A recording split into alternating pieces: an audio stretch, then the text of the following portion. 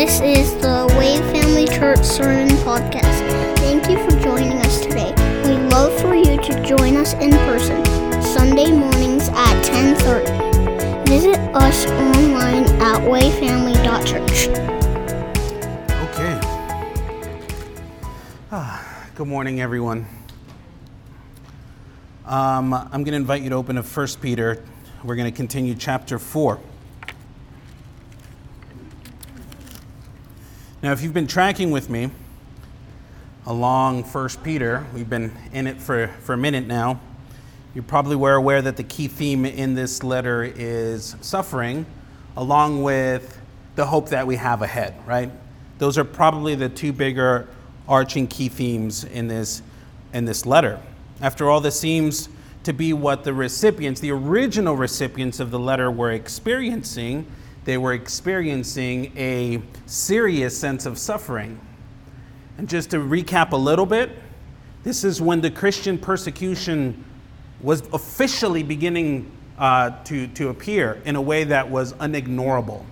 You couldn't ignore the fact that this became something a little bit more pronounced, a little bit more, as I mentioned, official. And I'll talk more about that in a minute. Official in the sense that it wasn't just your neighbor who was poking at you anymore. It wasn't just the fellow citizen who disagreed with you that was going after you anymore. This was more official in the sense that government now was going after you if you were a Christian. And so chapter 1, if we go back to chapter 1, verse 6, Peter recognizes that the Christian or dispersion or the diaspora that was dispersed throughout the Roman Empire had been grieved by various trials, and that's exactly the language that Peter uses. You have been grieved by various trials, right? And indeed, trials do come in a variety, don't they? We don't typically go through the same trial over and over and over again unless we're not learning from it. But instead, we go through a trial, we overcome, and then something else comes up, doesn't it? And so trials come in different varieties. So I'm going through my share of trials, and you guys are going through your own individual share of trials, and they probably all look different. They probably have some similarities, but the fact of the matter is that they're different, right? And so some trials are more difficult than others, and some trials are just a little bit petty. But I would say that some, we could even define them as fiery trials. There's a trial, and then there's fiery trials. Those are the ones that really, really, really are hard to get through. Fiery trials. And that really is defined by you, right? And what the Lord is doing in your life. But the fact of the matter is that the Bible here does not promise us to have a life, a Christian walk of rainbows and roses and whiskers on kittens. And I can keep going on, right? That's not what the Christian life has been promised to us. That's not what it's like the Bible promises. In fact, what it does promise is persecution and trials. And so some of which are more difficult than others. Now, you might relate to me because most of us have gone through elementary school. If not, we're going through elementary school, right? I remember when I was in elementary school, the trials that I had to face. Oh my goodness, those fiery trials for me at the time. Spelling tests, you know? Those were serious trials for me. I hated it, especially when I had to go up and spell as in spelling bee. You know, it was easier for me to write it out, but to spell it was hard. Especially when my original language was Spanish. So I had to go and spell things like through and tough. That was really hard for me. That was a fiery trial for me at the time as a kid, right? In that age. But as we grow, and so let's think about these trials. Let's think about just that example of that spelling test or any other kind of test. You know, we go through them because what it does is it helps us advance to the next one. And the next one's going to be tough, more tough, right? More and more and more tough. And so before you know it, you're graduating from the first grade all the way through 5th, 6th grade, high school, and then you're in university. And these trials just seem to get harder. But when we look back, now that we're through that, those elementary trials are just that, elementary trials. we think, well, that's not that hard compared to where we stand today. And so trials increase, but for a good purpose. And the purpose is to refine us, to purify us, to make us better, to help us grow, to help us achieve more. That's the entire purpose of trials. So can we say that trials perhaps are a good thing? Maybe, right? They're not necessarily a bad thing, although in the moment, it feels pretty terrible, doesn't it? And so the fact of the matter is that everyone on this planet will experience those trials.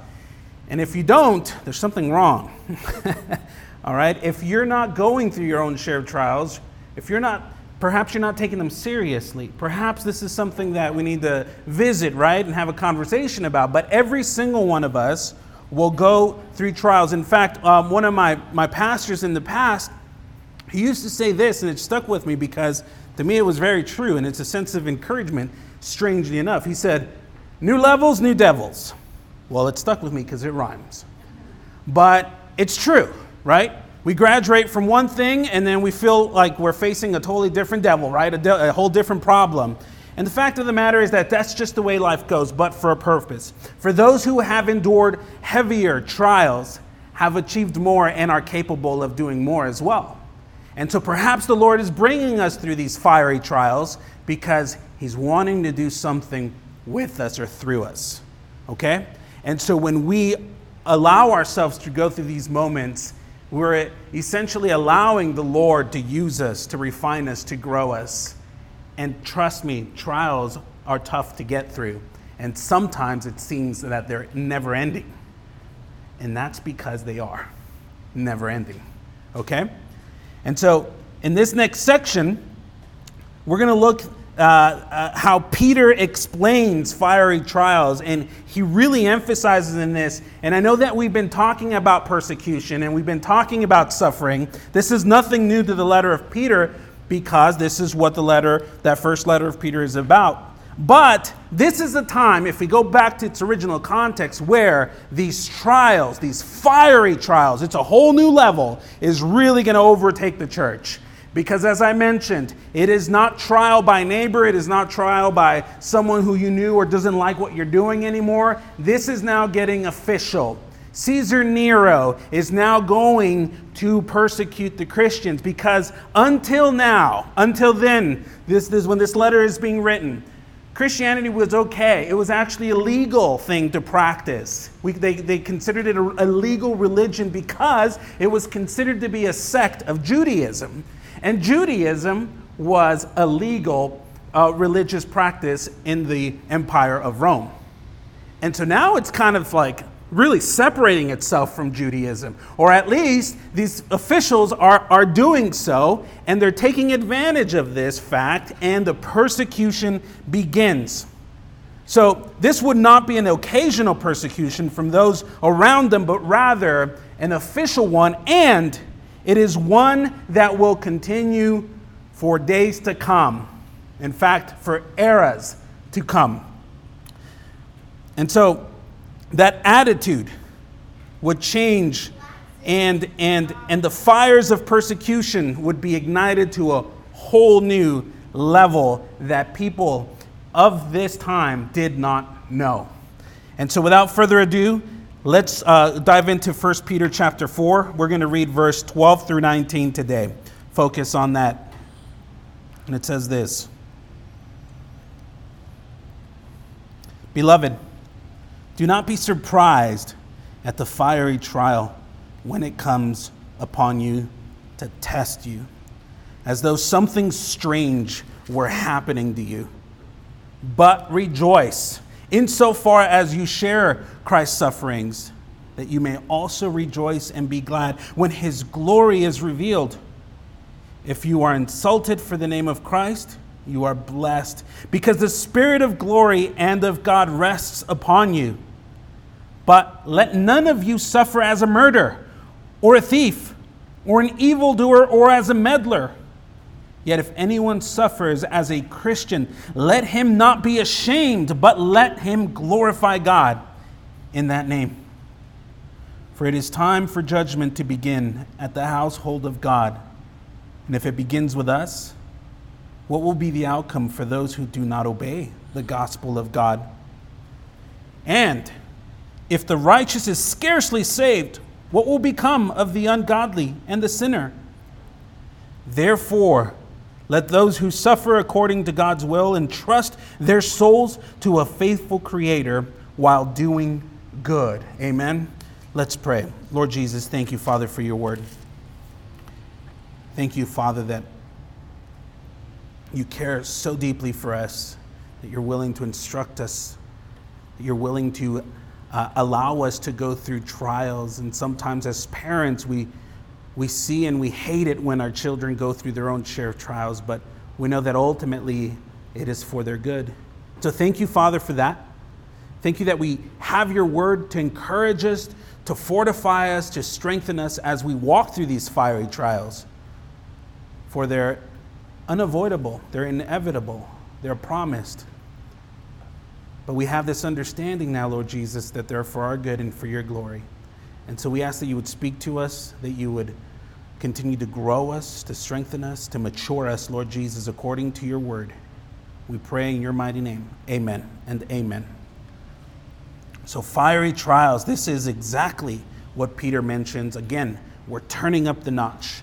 We're switching it from low to high, right? These trials are going to get pretty extreme. And so what Peter's saying here is he's pretty much giving us 4 instructions to follow in the light of coming fiery trials. And so I don't know if you guys caught that, but Peter gave 4 very explicit commands, let's say, instructions, like this is what you ought to do because the fiery trial is coming.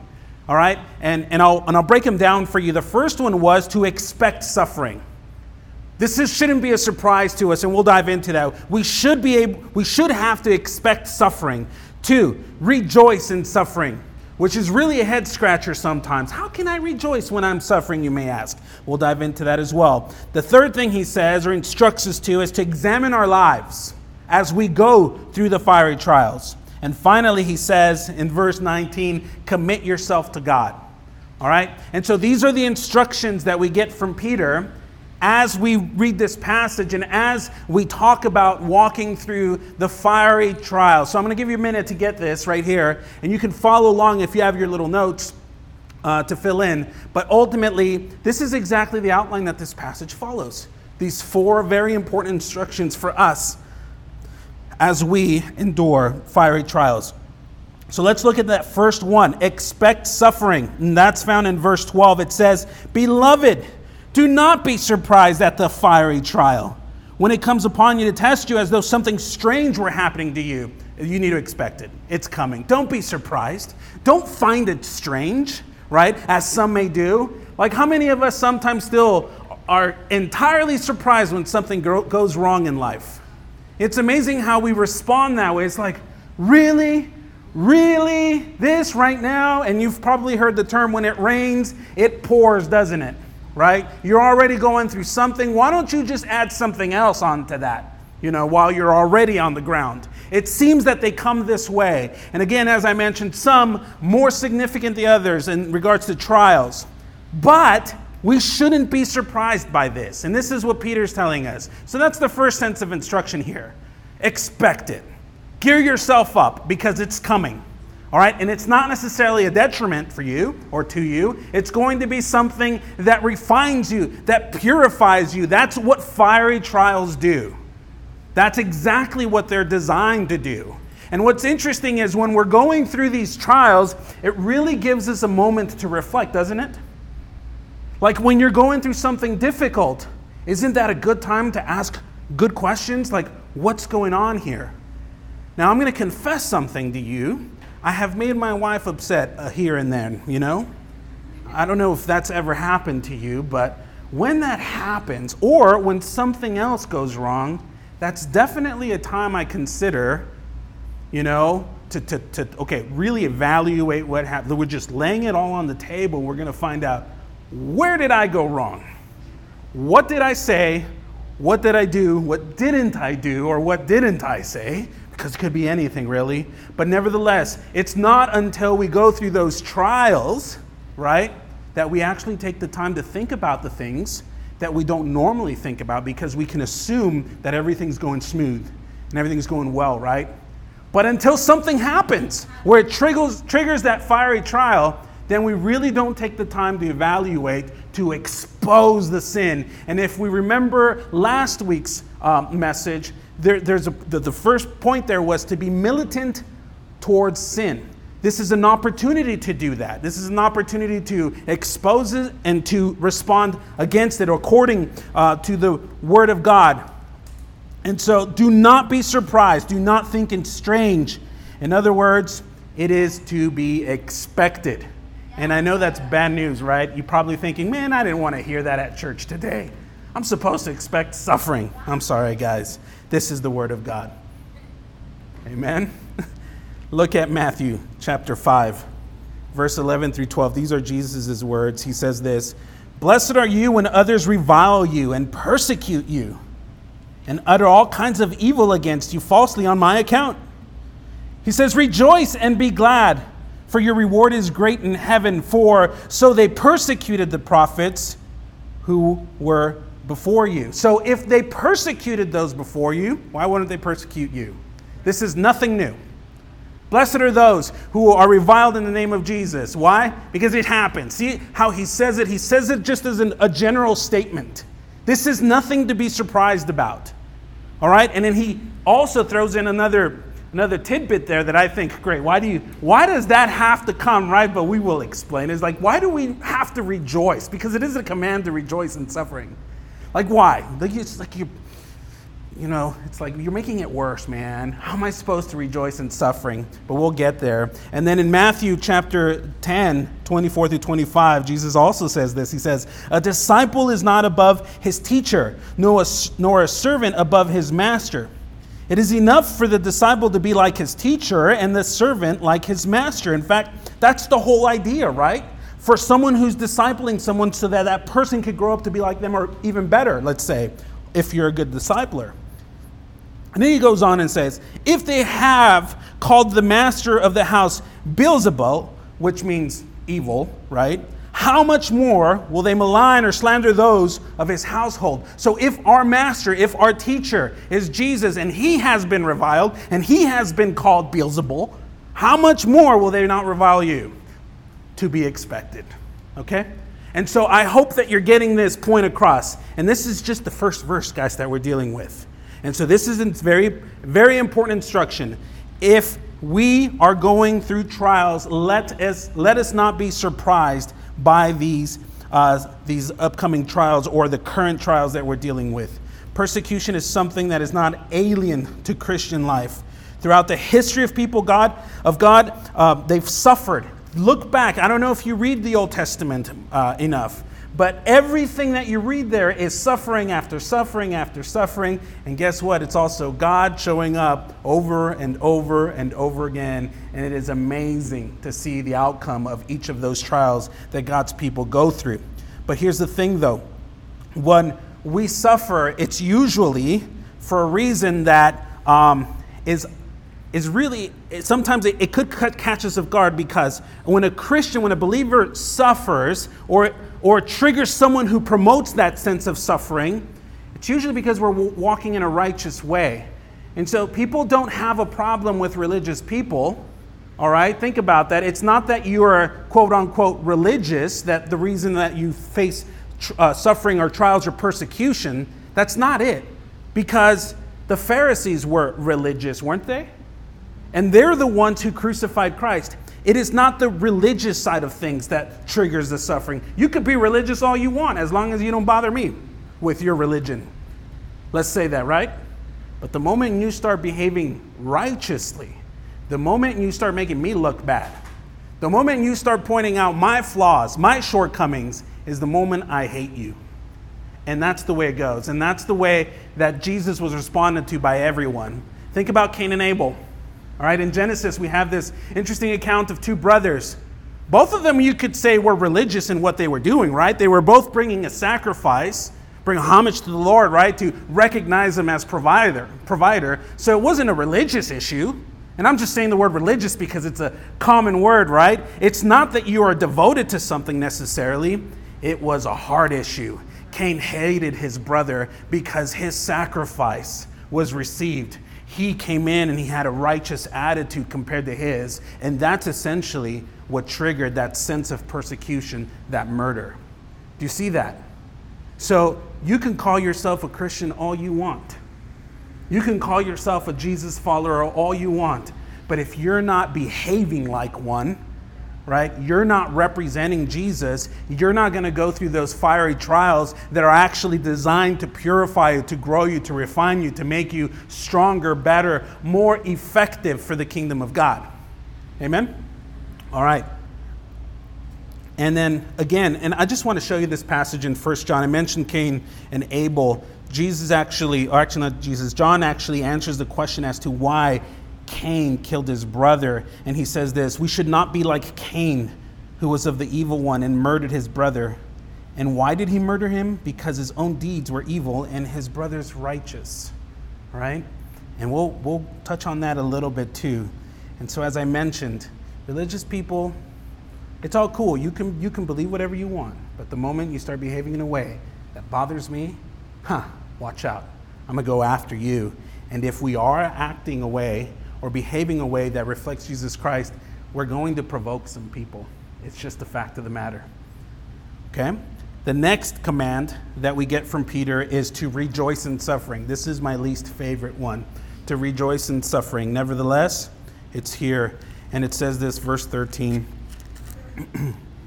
But rejoice insofar as you share Christ's sufferings, that you may also rejoice and be glad when his glory is revealed. If you are insulted for the name of Christ, you are blessed, because the Spirit of glory and of God rests upon you. So there's a couple of things in addition to rejoicing during suffering. It actually shows us how to rejoice in suffering, and I hope that you're seeing it. If not, I'll point it out for you. It says, rejoice. Be constant rejoicing. And you might ask the question, why do I rejoice during suffering? And how could I possibly rejoice during suffering? Would you agree that those are very key questions, right? And Peter answers them here for us. And the first thing he says is that we can rejoice in our suffering because it means fellowship with Christ. Let's read that verse again. It says, but rejoice insofar as you share Christ's suffering. That's fellowship with Christ. Sharing in his suffering, that means that we're with him. And I have some beautiful examples of here when Christ literally presents himself to those who are suffering. All right? Let's take Philippians 1:29 as an example. It says this: for it has been granted to you that for the sake of Christ you should not only believe in him, but also suffer for his sake. So we're going to suffer for his sake. But the beautiful thing is that suffering is a privilege because we do find him and he comforts us. Let's just take the example of Shadrach, Meshach, and Abednego. Okay? They literally went through a fiery trial. Okay? And why did they do this? One, because they would not bow to the graven image, that statue that King Nebuchadnezzar had put up. They would not submit to that. They knew who God was, and they were faithful, they were devoted, and they knew that they would expect suffering because of their devotion to the Lord. And so sure enough, they're thrown into this fiery furnace. And as a result, everyone is amazed to find Christ there with them. The Lord is with them, and he comforts them. And if you could just imagine yourself to being one of these men, Shadrach, Meshach, or Abednego, and you're thrown in this fiery furnace, and then the Lord is with you. How would you respond? How would that influence you? How would that impact you? Oh, you would find great courage, wouldn't you? And these men rejoiced, they danced, and I'm sure that they just couldn't help but praise the Lord in the moment, because in that moment, Christ was so present that everyone could see it, and everyone wondered, who is that man? Wasn't it three that were thrown or that were cast into the fire? Who is this? And then also Paul, in his persecution, he was comforted by Christ himself.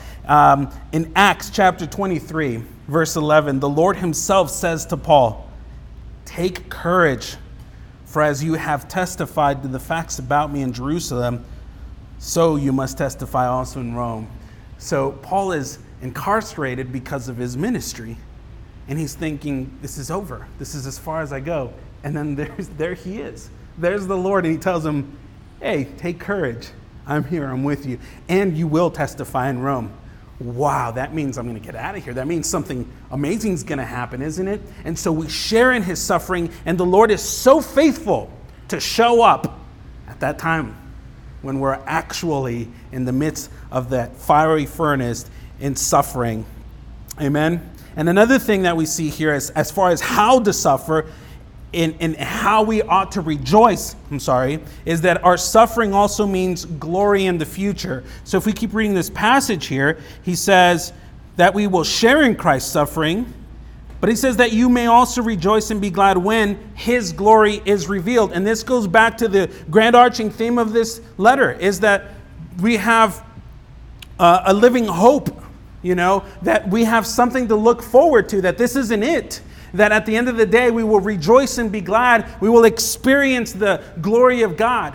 And so this is another thing that should comfort us as we're going through trial. And this, in a sense, would help us rejoice in that sense if we have the right mindset. Then we can rejoice when we're going through the fire trial, because it means glory in the future. This is absolutely consistent with everything that Peter has been saying about this. Suffering and glory, hand in hand, right there. And so the trial of our faith today is the assurance of glory when Jesus returns. And now if we go back to 1 Peter chapter 1, when we started this letter, we read this, verse 7 through 8. He says this, and I just want to read, I'm going to start at 6, but I don't have it up there for you. But he says this in verse 6 of chapter 1. In this you rejoice, though now for a little while, if necessary, you have been grieved by various trials, so that the tested genuineness of your faith, more precious than gold that perishes, though it is tested by fire, may found to result in praise and glory and honor at the revelation of Jesus Christ. That thing that is being tested today will be found in glory at the revelation of Jesus Christ. And if that's the case, then we can rejoice through the fire trials. Do you see that? And so he's not going to replace our suffering for glory either. And that's I would say that that's something very important for us to understand. It's not that, hey, we're suffering and Christ is going to take that suffering away and replace it with glory. That sounds a little bit weird, doesn't it? Like what I'm saying sounds interesting. Like, where are you going with this?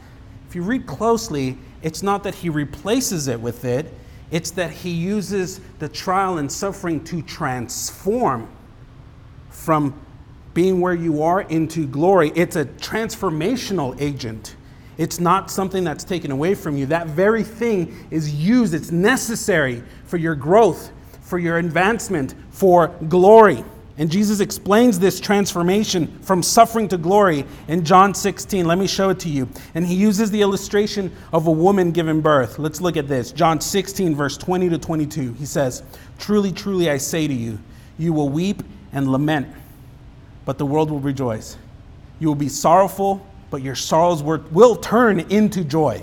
Not replaced, but turn into joy. When a woman is giving birth, she has sorrow because her hour has come. But when she has delivered the baby, she no longer remembers the anguish for joy that a human being has been born into the world. Do you see that?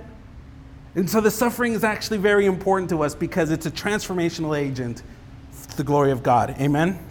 Mature people know that this transformation that happens from suffering to glory is something that takes time.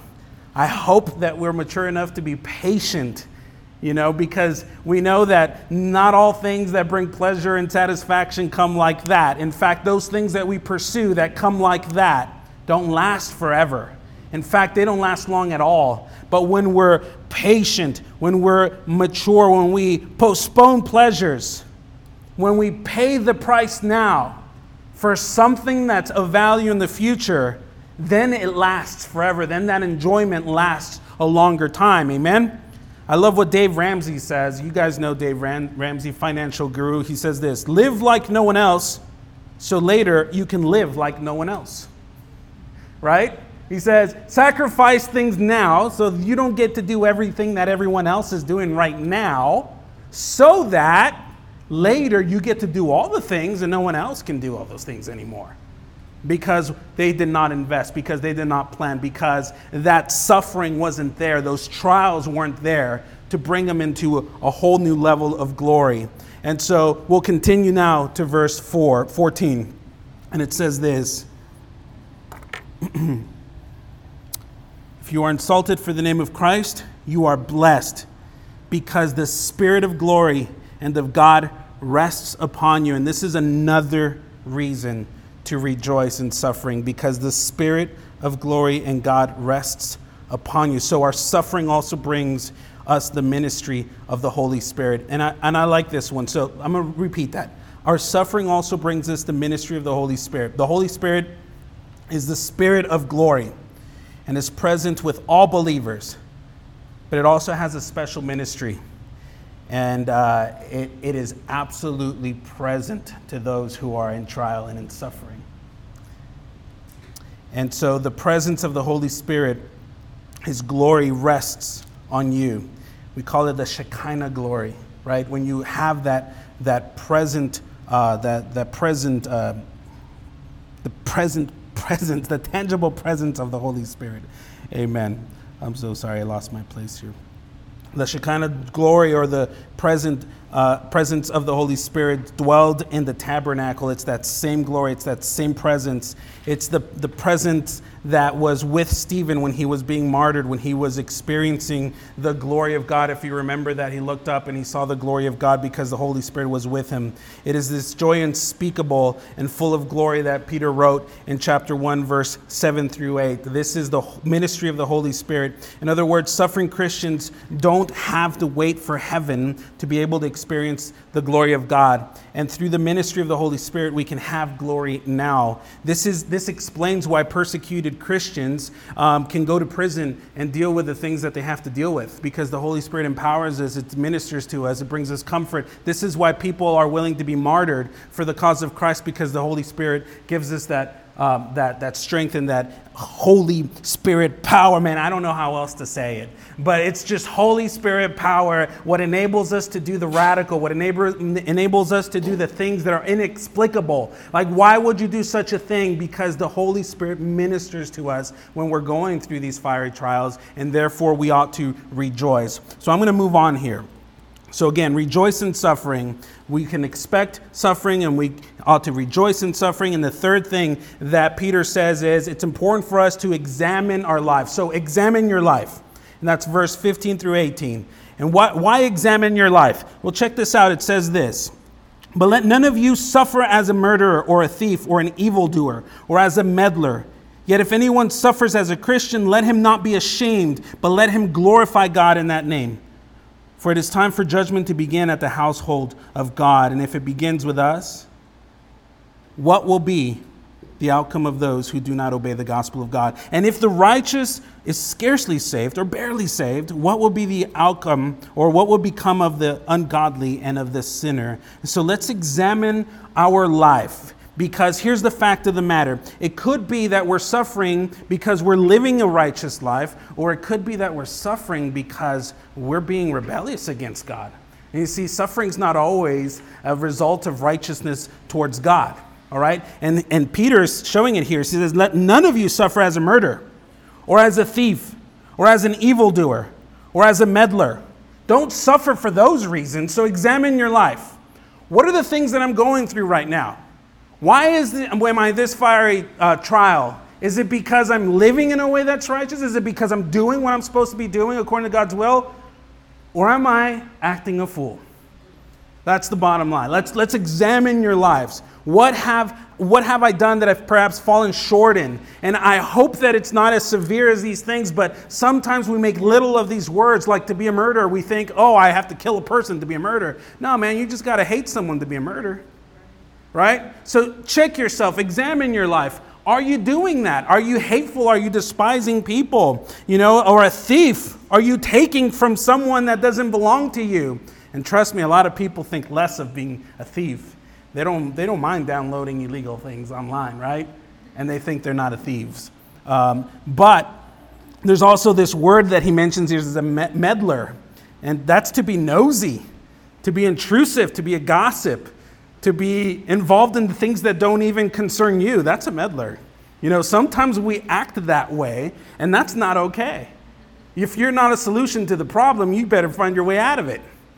Okay? You're definitely not helping if you're just talking about people's problems or butting into people's lives in a way that's destructive. And so what are we doing? Examine yourself. Are you actually going through the consequences that come from living a sinful life? Or are you actually going through a fiery trial because the Lord's refining you, purifying you, and growing from something else? It's very important to differentiate the two because trials are in fact different, aren't they? And so how much more if a Christian is found doing these things that are listed here? Of course the Lord is going to deal with his children. Of course, the Lord is going to bring you a fiery trial for you to wake up and respond from the sin that you're caught in, right? Look at Luke chapter 8, verse 17. For nothing is hidden that will not be made manifest, nor is anything secret that will not be known and come to light. And then Ecclesiastes, just to back that up, 12:14 says, for God will bring every deed into judgment with every secret thing, whether good or evil. You are not going to get away with your sin. If you're hiding something, friends, I promise you're not going to get away with it. It's going to come to light. Why? Because the Lord loves you. Because the Lord wants you to grow out of that. And trust me, I am the best example you could find as someone who can't get away with anything. So many times I've been trying to get away with things as far as growing up and hiding things from my parents and from my siblings because I know that they'll tell mom and dad. And every single time I've been just caught. And to the point where it's just not worth it. Right? And that's the love of Jesus for us. That he will expose that sin so that we could grow up, be refined, be purified. Amen? And so examine yourself. Why am I going through what I'm going through? And then the thing that Peter mentions is very interesting. He says, let him not be ashamed, but let him glorify God. So a few questions to ask, or a couple of questions to ask. Are you ashamed or are you glorifying Christ? And I find this interesting from Peter more than anything because remember, Peter denied Jesus one time, right, Jaylee? Peter denied Jesus one time or two times? 3 times. Peter denied Jesus thrice. That's a form of being ashamed, isn't it? Think about that. And he's asking, are you ashamed or are you doing it for the glory of God? Peter himself was ashamed at the moment when Jesus was going through persecution because he felt that if he was proud enough to say, yeah, I'm with him, that he would also share in his suffering. But at that time, Peter was not there. He shamefully said, no, I do not know him. And so he's challenged, he's asking us, hey, are we ashamed at our faith, at living a righteous way, at being called out by people who don't necessarily agree with our convictions? Or do we do everything to glorify Christ? This is a good question to ask ourselves, to examine ourselves, right? And so let him not be ashamed. Glorify God. Peter, I think, is a perfect example of this. Now look at Hebrews chapter 12:2. It says to look to Jesus, the founder and the perfecter of our faith, who for the joy that was set before him endured the cross, despising the shame, and is seated at the right hand of the throne of God. See, Jesus was shamed. The thing that he went through was a very shaming thing. Oh man, I would hate to go through that thing. But he despised that shame, and his mindset was on the glory of God. And that's how you overcome the shame, is to think of the glory of God, because to be ashamed is a negative thing and to glorify God is a positive thing. And so if I'm ashamed of doing anything as a Jesus believer, okay? Back in the 90s, they called us Jesus freaks, right? If I'm ashamed of this, that means that we're not really considering the glory of God, that our mindset is not there. But when we do that, when we do put our focus on the glory of God, the shame disappears. So this is how you fight that shame, is by having your mind set on the glory of God. And then Jesus' beautiful example is he's now seated at the right hand, the throne of God. This is what was a good strengthening agent for him to get through what he did, because he knew exactly what he was doing, where nothing else mattered.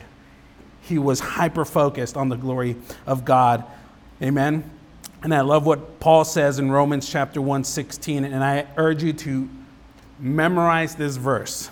For I am not ashamed of the gospel, for it is the power of God for salvation to everyone who believes. Memorize this. Do not be ashamed of the gospel. That is the power of God. So, again, back to the question. Am I ashamed or am I glorifying Christ? This is a self-examination. Okay. Another question that we could use to self-examine is based on verses 17 through 19. And I'm going to fast forward here. It says, what would be the outcome for those who do not obey the gospel of God? And if the righteous is scarcely saved, what will become of the ungodly and of the sinner? So another question to ask ourselves is, am I seeking to win the lost? If we were barely saved, meaning, hey, we didn't deserve this salvation. It is by God's grace that we were pulled out of this damnation that was due to us. You know, and we are saved, so we are saved indeed, right? Nothing can take that away from us. But what about those who aren't? Does your heart break for that? You know, a lot of those people could be your closest relatives. Some of those people could be your neighbors, your friends. Are you pursuing to win the lost? This is another self-examining question that we need to consider. You know, if we're not ashamed, then what are you waiting for? Witness to someone. Talk to them. Share the hope that you have in Christ Jesus. Amen? And so finally, I'm going to go to the last point. Commit yourselves to God. And this is found in verse 19. Remember, simple instructions for us, right? Simple enough, I would say. And the final one, commit yourself to God. He says in 19, therefore, let those who suffer according to God's will, not to your sin, according to God's will, entrust their souls to a faithful Creator while doing good. So commit yourself to God. Entrust yourself to a faithful Creator. And I love that he used the word Creator there, just giving God credit for everything that is. He has the ability to bring something new, right? Something fresh, something amazing. And so we ought to consider our sufferings as a means to becoming more Christ-like. Because if we are devoted to him, we know that he's got us. He will sustain us. Going through fiery trials according to God's mercy and will refine us, purify us, and it'll be for our good and his glory. Amen? Now, let's look at this promise that God has for us through Paul. He says this, and I am sure of this, that he who began a good work in you will bring it to completion at the day of Jesus Christ. Philippians 1:6. Let's commit ourselves to Christ. Let's just go all in for him, because there's nothing to lose and everything to gain.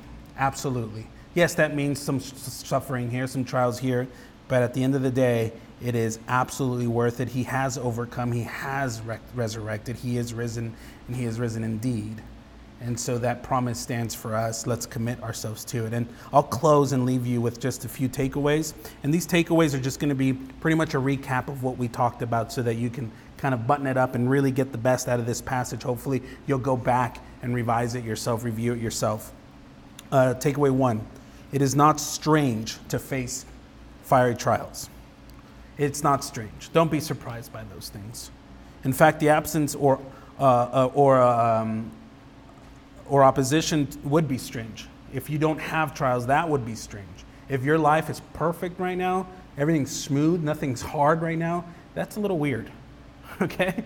But don't find it strange to face trials. James 1:2-3 says, count it all joy, my brothers, when you meet trials of various kinds, for you know that the testing of your faith produces steadfastness. And let steadfastness have its full effect, that you may be perfect and complete, lacking nothing. That's the result of fiery trials. Perfection, completion, lacking nothing. Takeaway number 2, examine your life. Ask yourself seriously, why am I suffering? Am I ashamed, or am I glorifying Christ? Am I seeking to win the lost? Ask yourself. Examine your life. 2 Corinthians 13 says this, examine yourselves to see whether you are in the faith. Test yourselves. Or do you not realize this about yourselves, that Jesus Christ is in you, unless indeed you fail to meet the test? Let's face the test. Let's trust the Lord in them, having a full understanding that it is refining, purifying, and strengthening, ultimately for his glory and our good. Amen? And then finally, takeaway number 3, Commit yourself to God. I will say to you what Paul said to the Romans about this in his words, which means I'm just going to read you a passage, but take it to heart. All right, Romans 12, 1 through 2 says, I appeal to you, therefore, brothers, by the mercies of God, to present your bodies as a living sacrifice, holy and acceptable to God, which is your spiritual worship. Do not be conformed to this world, but be transformed by the renewal of your mind, that by testing you may discern what is the will of God, what is good and acceptable and perfect. When we commit ourselves to the Lord, we know him more, we trust him more, we see him more, we experiencing more, right? And so why not? That's what we want. We just want to know him. We just want to experience him. We just want to do well by him, right? We want to honor him, for he has been gracious to us in pulling us from what was due to us, right? So, just want to challenge you to examine yourself really, to consider where you are, and to be encouraged that these fiery trials that you're dealing with today are a good thing. If we're serving the Lord, are a good thing. If we're not serving the Lord, I encourage you. Let's have a conversation about it. Let's check that. Let's turn around. And I promise you that all things work together for the good of those who love him. Amen? Let's pray. Lord, thank you for your word. Thank you, Father, that even such a short passage could have such a big punch. And Lord, we need that. We ask, Father, you would give us the strength and the ability to recognize the things that are here for us, that we would not forget that suffering is essentially the agent that propels us to glory, or that equips us for this glory, or that grows us or transforms us into this glory. And Lord, it's all through your strength that we're able to do it, through your grace. And I just pray, Father, that you would not allow this word to go void in our lives, that you would continue to grow us, challenge us, help us, refine us. Thank you for your love, your care, your compassion for us. In Jesus' name we pray. Amen and amen.